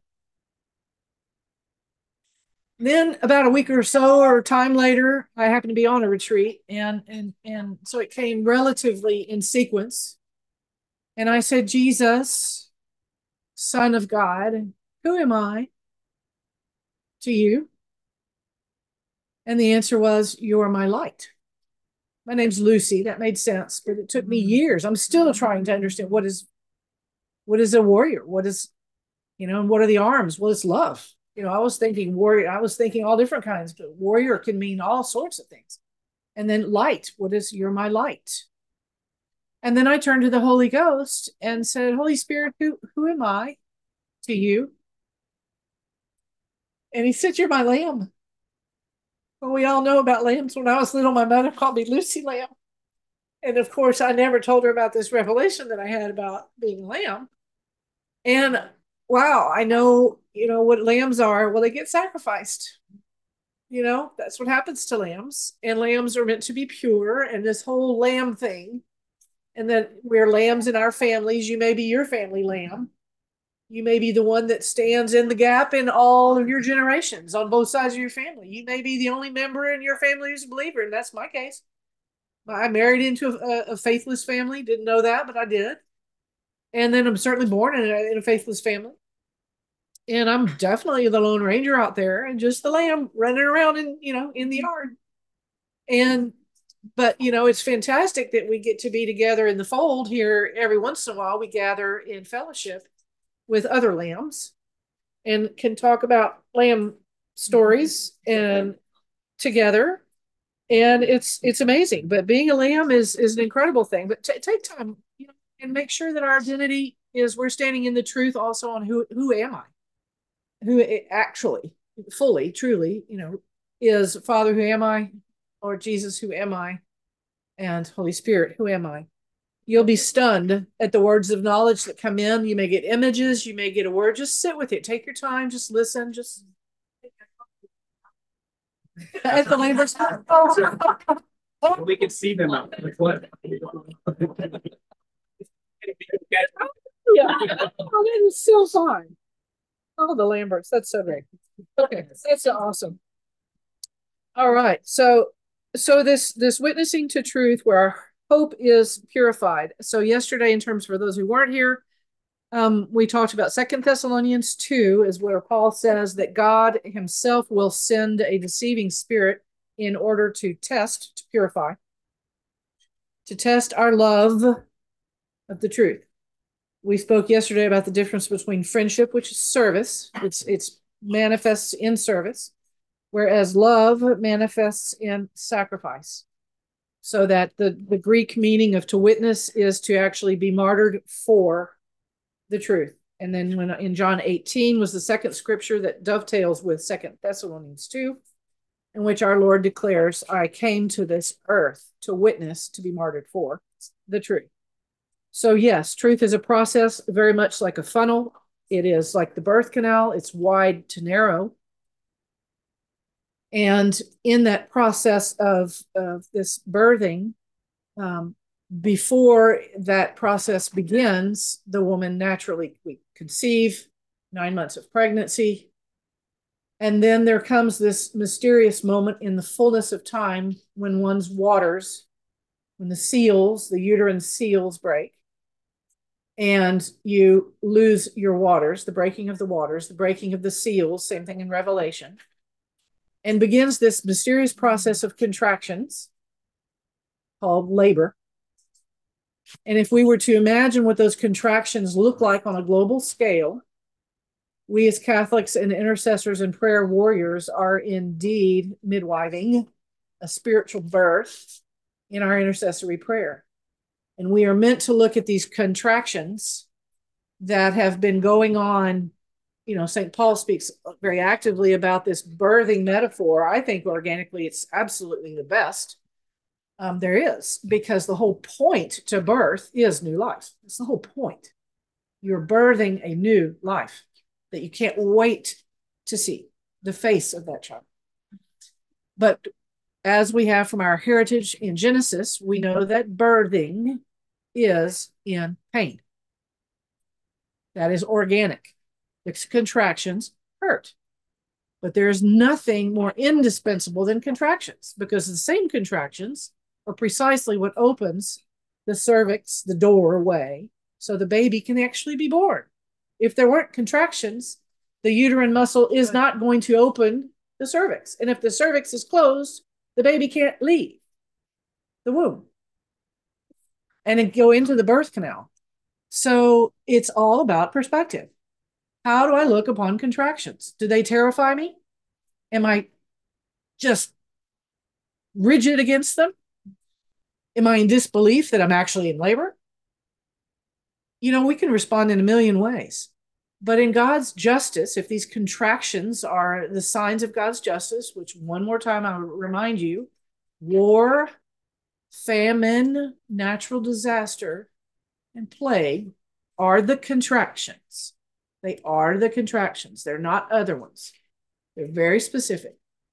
What is going to be new is those contractions will be synchronicity, like we had with COVID. There's never been another event where there was absolute simultaneity of timing, synchronicity, of these contractions. We'll, I assume, hear about it, but try to imagine how you will respond when you hear and feel and sense and see all four of those at once, maybe in a sequence, but they're not just going to be in, somewhere in Africa or Asia, or Afghanistan. They'll be even here as well. Seismic activity, tsunamis. We're already seeing it in weather. I mean, I'm experiencing wild weather. But who is the author of weather? Who controls the atmosphere? Again, I remind you, especially for those not here yesterday, we just have in the Word, we have a beautiful prayer. Daniel chapter 3, the canticle in the fiery furnace, in which we bless all of the elemental powers. Bless the Lord, praise and exalt him, O you wind and hail, snow and ice, bless the Lord. Springs and rivers, bless the Lord. Praise and exalt him above all forever. It's a litany of blessings of all of God's creation. Plants, animals, birds. Just work with that, like St. Francis would. As intercessors, we are midwiving. We're the ones here on deck helping this baby to be born. We are to praise the Lord for all of these events. He is, remember Elijah, looking for him in the earthquake and in the fire, and then he came in that gentle breeze. God is all of that. He's very paradoxical in his presence. He can be extraordinarily powerful and then render himself absolutely practically invisible in a teeny particle of the Blessed Sacrament. St. Thomas, just wow, in his multiple canticles that he wrote, pure, just like Paul, just absolute 100% revelation. I've had this conversation with many Dominican theologians, enough to have a conviction. St. Thomas Aquinas, Father speaks of him all the time, and for due reason, is absolutely product of personal revelation. The man sat by candlelight in a little teeny secretary, small little desk in, was it 13th century, 14th? I think he's in 1200s, 1300s. I'm not great at dates. At candlelight with a little monstrance, and he would sit in front of the Blessed Sacrament and just weep and weep and weep. And then he would write and write and write and write. Of course he read the Father. Of course he was educated. But the Summa is about revelation. It's about that conversation of relationship of adoring our Lord, in his word and in the Blessed Sacrament. And so, it's very important for us to be completely rooted in the word and understand that we're going into this funnel, and it's indispensable for us to hear from the Holy Spirit ourselves.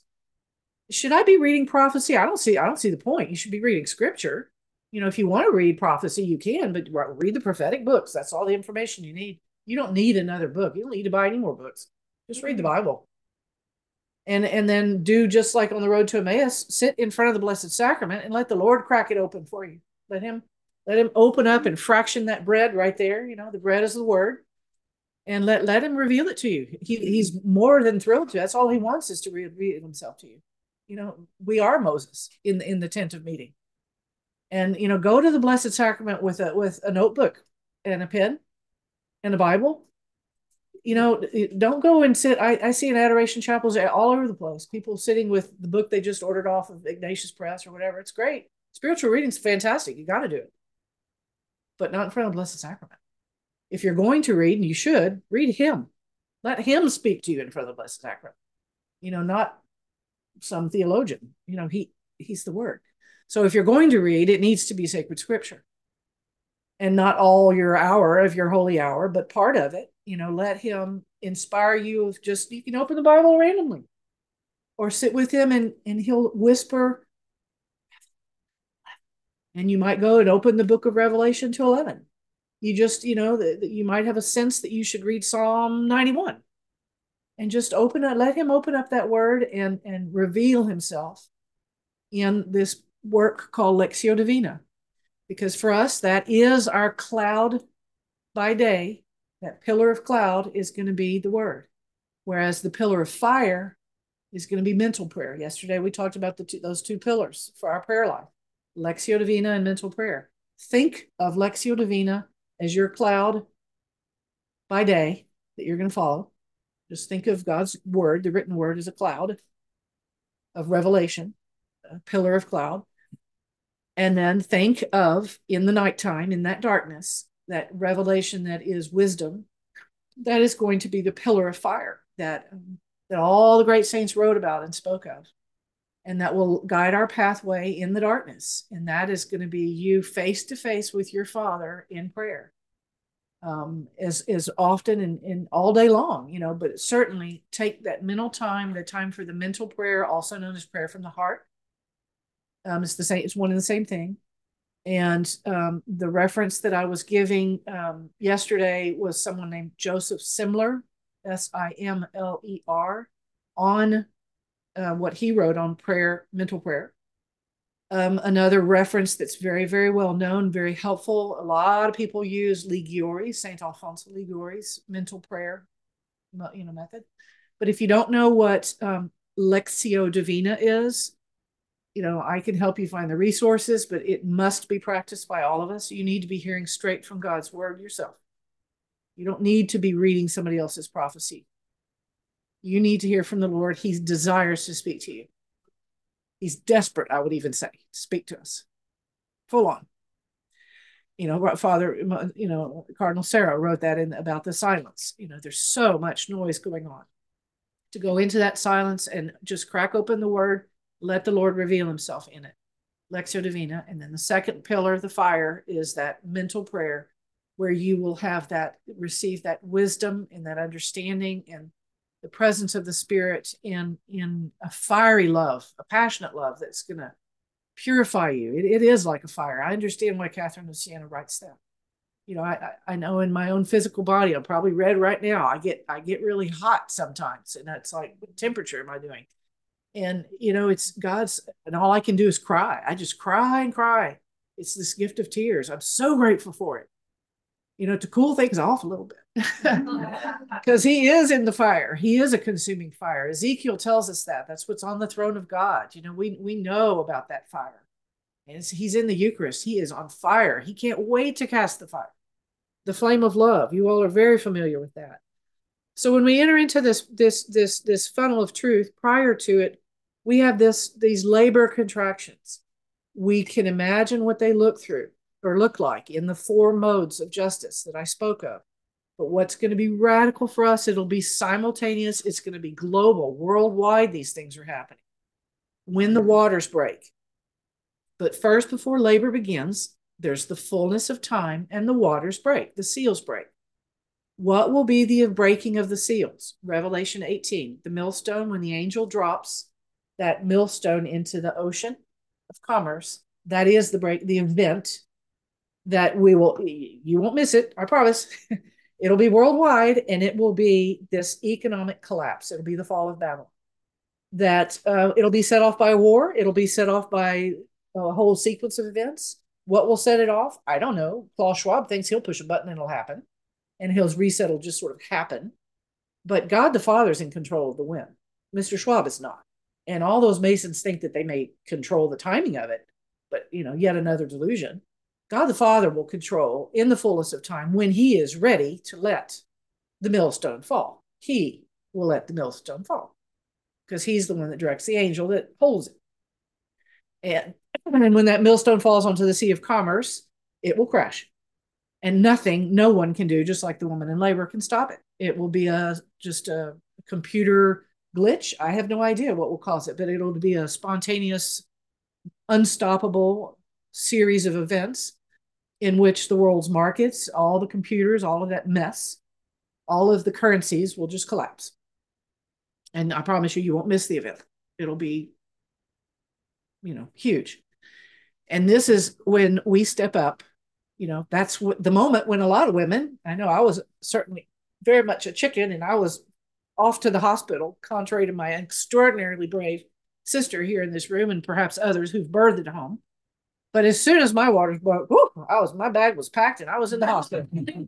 And I'm highly ashamed to say I was getting an epidural within practically no time. Wow. Anyway. So when that event happens, the waters break and the seals break, you won't miss it.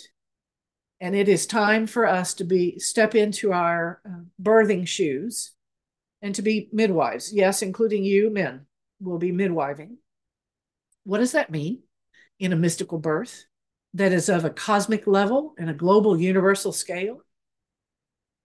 Well, I don't know about any of you all who went to, maybe you had some kind of birthing classes to teach you how to prepare for this. I had some in France, and back in the ancient days, for people like my age, it was things called Lamaze. And it was kind of really all about three ideas: breathe, relax, and trust. Breathe, relax, and trust. So for us as Catholics and as midwives, it is spiritual maternity and spiritual paternity, in helping this baby to be born, this mystical incarnation, as Conchita calls it. Breathing. Who is the breath of God? What's the Holy Spirit? If I'm going to fully oxygenate this spiritual birth and put the air, the breath of God into it, then I need to know the breath himself, Holy Spirit. What's my relationship with the Holy Spirit? Do I praise him? Have I ever read the Veni Creator? Read the lyrics? I can get the contours of his identity a little bit from the Veni Creator. There's another canticle. There's really those two principal hymns of the church. The Veni Sancti Spiritus, of the Holy Spirit. Got lyrics. Totally inspired. Read them. Take time, meditate over every one. Every one of those descriptions that is in the Veni Creator and the Veni Sancti Spiritus. To read through those lyrics in English. That's a whole other activity that somebody may want to do over Lent. Just consecrate your time to getting to know the Holy Spirit. How else can I know the Holy Spirit? Well, there's the Creed of Nice-Constantinople. It's actually the longest part of the entire creed. Speaks of who? The Holy Spirit, who is God, giver of life, who proceeds from the Father and the Son, who with the Son is adored, worshipped, and glorified, who is spoken through the prophets. I got 4 clues right there, really important ones. In addition to the Veni Creator and Veni Sancti Spiritus. In the tradition of the church, you could probably Google saints or speak to your spiritual director or a priest, or, who are the greatest saints maybe that received massive revelation concerning specifically the Holy Ghost. Conchita Cabrera de Armida from Mexico. Lived in the early 1900s, late 1800s, turn of the century. Saint Seraphim of Sarov. Saint Seraphim of Sarov, Sarov. Extraordinary. Little book. Saint Seraphim, like a holy seraphim. Saint Seraphim of Sarov. Fantastic resource for the Holy Spirit. A saint that was canonized, I think, by B16. Um, Miriam, the little Arab, the little Palestinian, she was in the Carmel first in Pau, France, and then opened the Carmel in Jerusalem. Um, oh, what is her name in religion? Father, can you help me? Miriam, the little Arab from Palestine. Uh, oh, what was her name in religion? Miriam of the Cross, maybe Miriam of Jesus crucified. But she was canonized not too long ago, and she received massive revelations, very specifically about the Holy Spirit. Sister Mary Peter of Saint Peter, who was in the Carmelite in Tours. She has a whole book, Mary of Saint Peter. We owe the Golden Arrow prayer to her. That's just one. She received. You could buy her book in English. It's been translated. It was just one of the prayers she received. It was a prayer of reparation called the Golden Arrow. But she had lots and lots of revelation. Um, I'm trying to think. There's another one that I'm losing right now. Okay, Miriam, the little Arab, Conchita, Saint Seraphim, Mary of Saint Peter. Um, there's another. It's interesting about Mexico and the Holy Spirit, but there's a bishop in Mexico.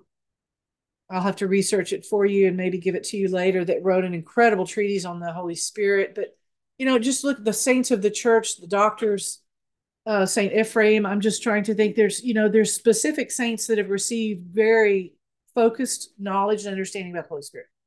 So get to know who is the breath of God. Invoke him. Speak to him. He's just the great neglected person of the Blessed Trinity. It's incredible.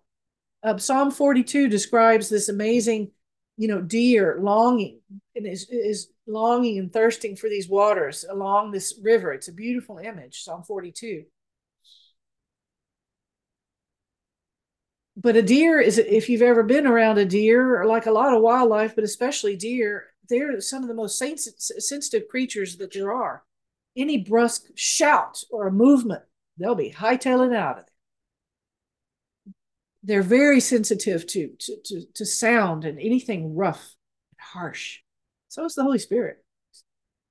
And we have these metaphors in iconography and scripture. Holy Spirit as fire, Holy Spirit as oil, Holy Spirit as water, Holy Spirit as breeze, wind. So let us spend time getting to know and mastering this breath. Let us praise the breath of God. Because if we're going to be good midwives, that's what we need to be, either praying over our brothers and sisters. I'm speaking in your intercessory prayer, not literally with them.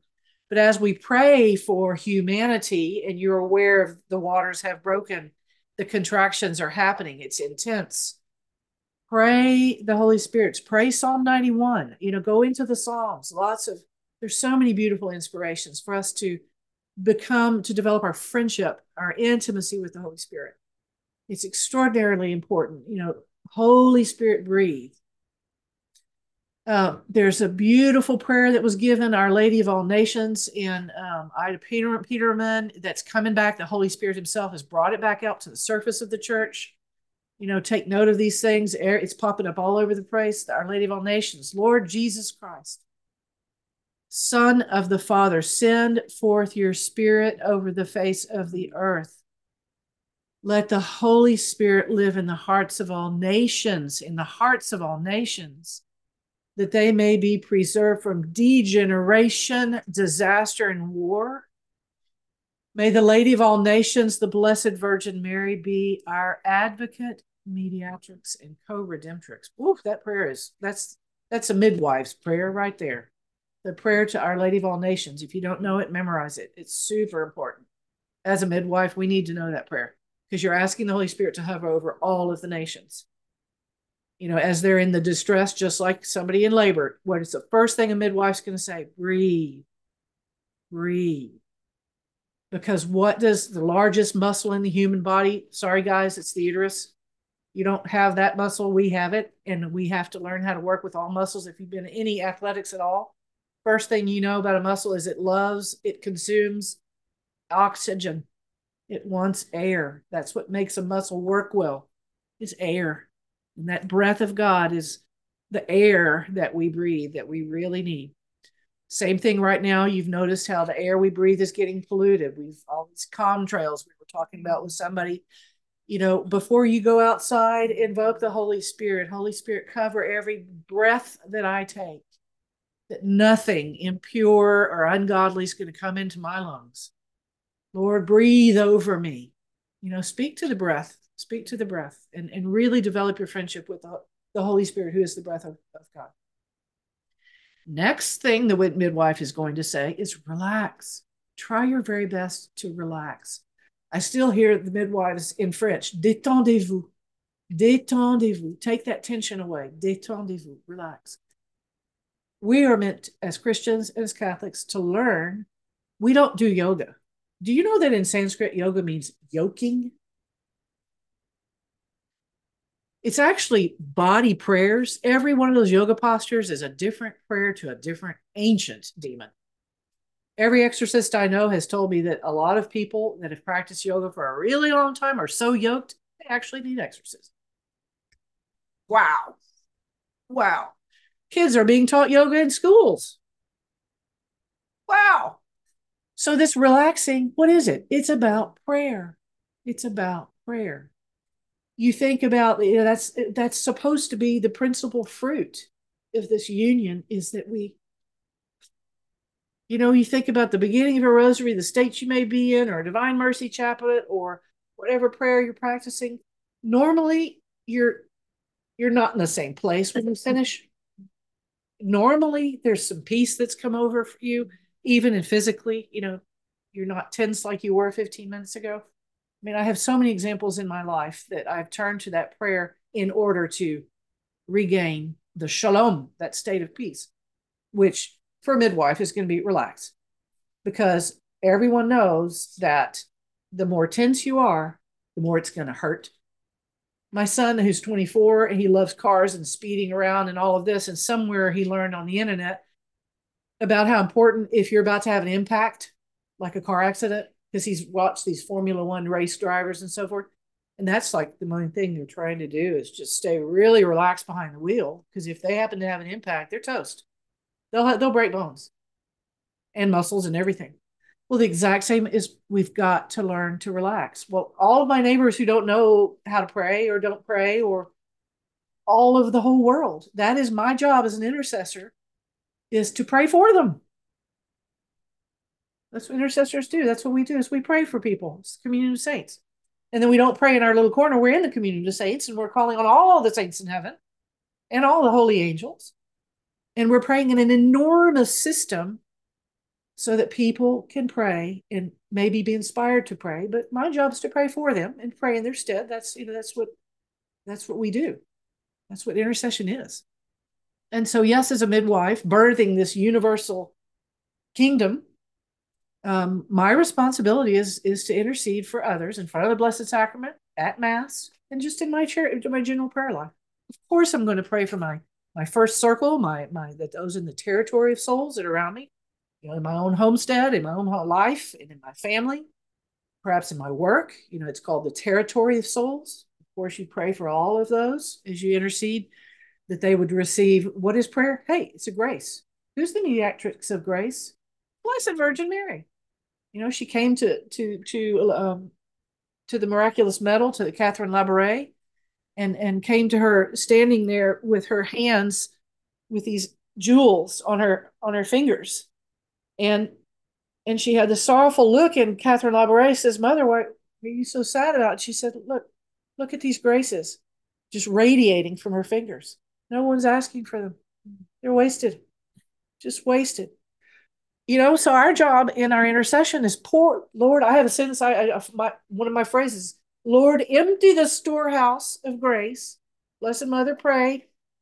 I have two ways of going about my global world prayer. I either do it by geography. I love geography. So I'll kind of picture, and I'll pray over all of South America or all of the Americas. And then I'll go over to the Pacific. I'll kind of go around the world, or I'll focus. If I know something particularly tough is happening in Africa, I'll focus on Africa or the Middle East. You can do it by continent. You can do it by nation. You could do it by work group. For years and years, I was praying for truck drivers. And then I started to think, well, yeah, they're the ones that are keeping all of this whole, they're making all this commerce move, with all these. You may pray just for physicians, pray just for military. Then you may pray for clergy. Just go where the Holy Spirit takes you. Don't worry about it. Be free. He'll inspire you exactly who you're supposed to pray for. Are you supposed to pray for everyone? No. Whoever, whatever, stay in your lane. Where, as they say, pray where the Holy Spirit inspired you. But we need to ask Him, Holy Spirit, tell me who are my prayer people. Who am I assigned to? Because we're not, I have a very specific assignment and a way of praying as an intercessor. But I'm praying for those graces. Lord, Blessed Mother, send, your mediatrix, pour the grace over Argentina. I've been praying a lot for Mexico because they're going to have some bad earthquakes. Mexico is really, God loves Mexico. And Mexico has a very beautiful predestined role. And so as a result, she's going to get really purified, just like France is. And you just follow where the inspirations of the Holy Spirit takes you in your adoration and in your prayer, where He's asking you to intercede. You'll know, and you'll be praying for the breath of God to come over. You'll be praying for the Holy Spirit to overshadow that space or that work field or the school teachers or whoever you're praying for. And the same for the prayer, graces of prayer, that they would be inspired to turn to you, Lord, that they would pray. You send your guardian angel. Padre Pio was so strong about that. Let your guardian angel, who suspends time and space, who doesn't have a body, in a split nanosecond, he is. Please speak to the guardian angel of Joe Biden. Please speak to and inspire him to pray. Inspire him to godly decisions. You know that Congress is voting XYZ at a particular week or a day because we can find these things out. Send your guardian angel to invoke the Holy Spirit. This is what intercessory prayer is supposed to be like, and that's what we're as midwives, our job is. And so the last thing that a midwife is going to say, in addition to breathe deeply, ma'am, and relax. For us, that means prayer. And the third is trusting. If you are fearful and do not trust your medical team, you don't trust your midwife, you don't trust your hospital, you don't trust the people around you, I can promise you, you will not have an easy birth. If you are fearful and untrusting, paranoid of whoever is in this, supporting you in your birthing process, well, there's a lot of fear out there right now, a lot of zero confidence. Trust in who? Trust where? Who can I trust? Well, it's certainly nothing in the world. And of all things, our Lord came to someone in Poland in the 1930s and gave her, Saint Faustina Kowalska, gave her not only an image, but this is the only time I've ever heard in all of anything in iconography, in church history, artists. I've never heard of the Lord accompanying an icon with a sentence. Oh, He did. Boy, he was adamant that underneath at the bottom of the image would be the words in Polish, Jezu, Jesus, ufam tobie, I trust you. Wow, that's the midwife's recipe. So who's praying the Divine Mercy Chaplet? Who knows? Think of all our Protestant brothers and sisters that have never heard of the DMC, never heard Divine Mercy Hour, don't know about the novena, don't know about 3 p.m. We do. We have no excuse. We have a canonized saint and we have a pope that literally said, it's the work of my life. He considered it the most important thing he did was Divine Mercy. It's that important. If you don't know the Divine Mercy Chaplet and you don't practice it and you don't have an icon of Jesus, I trust in your home, please get one. Please learn what it is, because that is the only trust we can have is in God.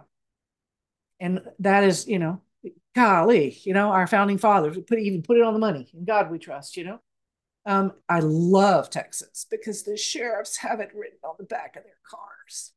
In God we trust. They literally have the emblem on almost all the sheriffs you'll see in Texas have in God we trust. So it's okay, some godly sheriffs. That's good. So, think about that and sharing your trust and trusting in God. so that we can share that, spread it around with all of your Protestants, those who are Catholics and who might be amenable to have you ever heard about. Has nothing to do with the Blessed Virgin Mary, so they won't have their allergy. This is not a traditional rosary. So yes, you can take it and bring it into the world and go in. There's a specific, even some meditations. There's a pamphlet you can order from Stockbridge that's very specific Divine Mercy. There's the Divine Mercy, I order cases of them, 1,000 at a time. They're not expensive, but there's a couple. There's brochures that they print up in Stockbridge that are the Divine Mercy Chaplet how to, describes the history of it, where it came from, when, how to pray it, and so forth. And then that's one pamphlet. And then another is praying with the sick and dying. Because Jesus said, and I will end with this before we have our Mass, Jesus told St. Faustina in so many words that this is a Passover prayer. It's that transferring, that moving from one to the other, one place to another. It is a Passover prayer. It's a perfect prayer that is meant for when soul passes from life,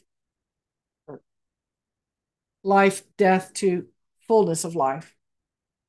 It is the prayer par excellence that God has given us, is the Divine Mercy Chaplet, to pray people through the veil into the next life. So when you're with somebody, I've had the honor of praying with people in hospital. If you have a hospital ministry or hospital vocation, pray the Divine Mercy Chaplet with them. It is, the Lord gave it especially for passing over situations. You have a storm, a violent storm passing over your house. Pray the Divine Mercy Chaplet. Anything that is passing over, like storms, like hurricanes, like someone who's passing away, any situation that is like a Passover. You remember the angel of death. You go back to Exodus and remember what that was, and the blood, the angel of death passed over the houses, right? And so that is a very, very essential for us. Jesus, I trust in you, and to learn that chaplet and to share it, because we really, really can share it. But yes, yet again, we're intercessors praying that for any people, place, situation, that is in great distress of childbirth. There's a drama happening, a trauma happening. Divine Mercy Chaplet, Divine Mercy Chaplet. So those are the three responsibilities as midwives that we have. It's just a fact. From here on out, breathing, relaxing, and trusting. The graces of prayer, the graces of knowing the Holy Spirit, invoking the Holy Spirit, standing just like Moses, standing in the gap. That's what intercessors do. We're all intercessors. Priest, prophet, and king, remember. That's what we do. A priest offers sacrifice. You can do that too. That's your baptismal priestly ministries. You offer sacrifice. That's what priests do. Prophets do what? They stand in the gap. You're all prophets. That's what intercessory prayer is. You stand in the gap between the world and the kingdom, and you pray for. You stand in their stead. And king, it's taking authority. That's what kings do. They're sovereign. They reign. It's taking authority over situations. And that's a subject that I am not expert in, but all I know is it's high time for us to take authority and on situations that we, in our territory where we have authority to do. And the only authority there's authority that comes through a sacrament. Michael has authority as the bishop of his household over his children, and as the sacrament, he has authority over his wife. That's a fact. He's a king in his household. We have authority over, by the power of the blood. We have authority over our children. You have the authority to consecrate your children, because by the blood, they are yours, right? So we have authority. We exercise authority only on two pillars: sacramental or bloodline. That's what our authority rests on, in the name of the Lord, as baptized Christians. So anyway, that domain is reserved, but priest, prophet, and king, and that's what we are, and we need to believe it and practice it, and be good midwives, because we have a lot of responsibility. Too much is expected of those who, on Catholics, we're it on earth, and we got a lot of responsibility, especially as we enter the birth canal and this birthing process. And nobody else is going to do it. If we don't stand up, who will? And it's certainly more fun and joyful to do it as a group. But we should be doing this. We can do this all day long. You can drive somewhere from, we can pray all the time. Paul says, pray constantly. So we'll talk about that in a little while, how to do that, the 5 abodes. And it's mass time, right? Hope I haven't made it too late. No. Glory be to the Father, to the Son, and to the Holy Spirit, as it was in the beginning, is now, and ever shall be, a world without end. Jesus, I trust you. 36.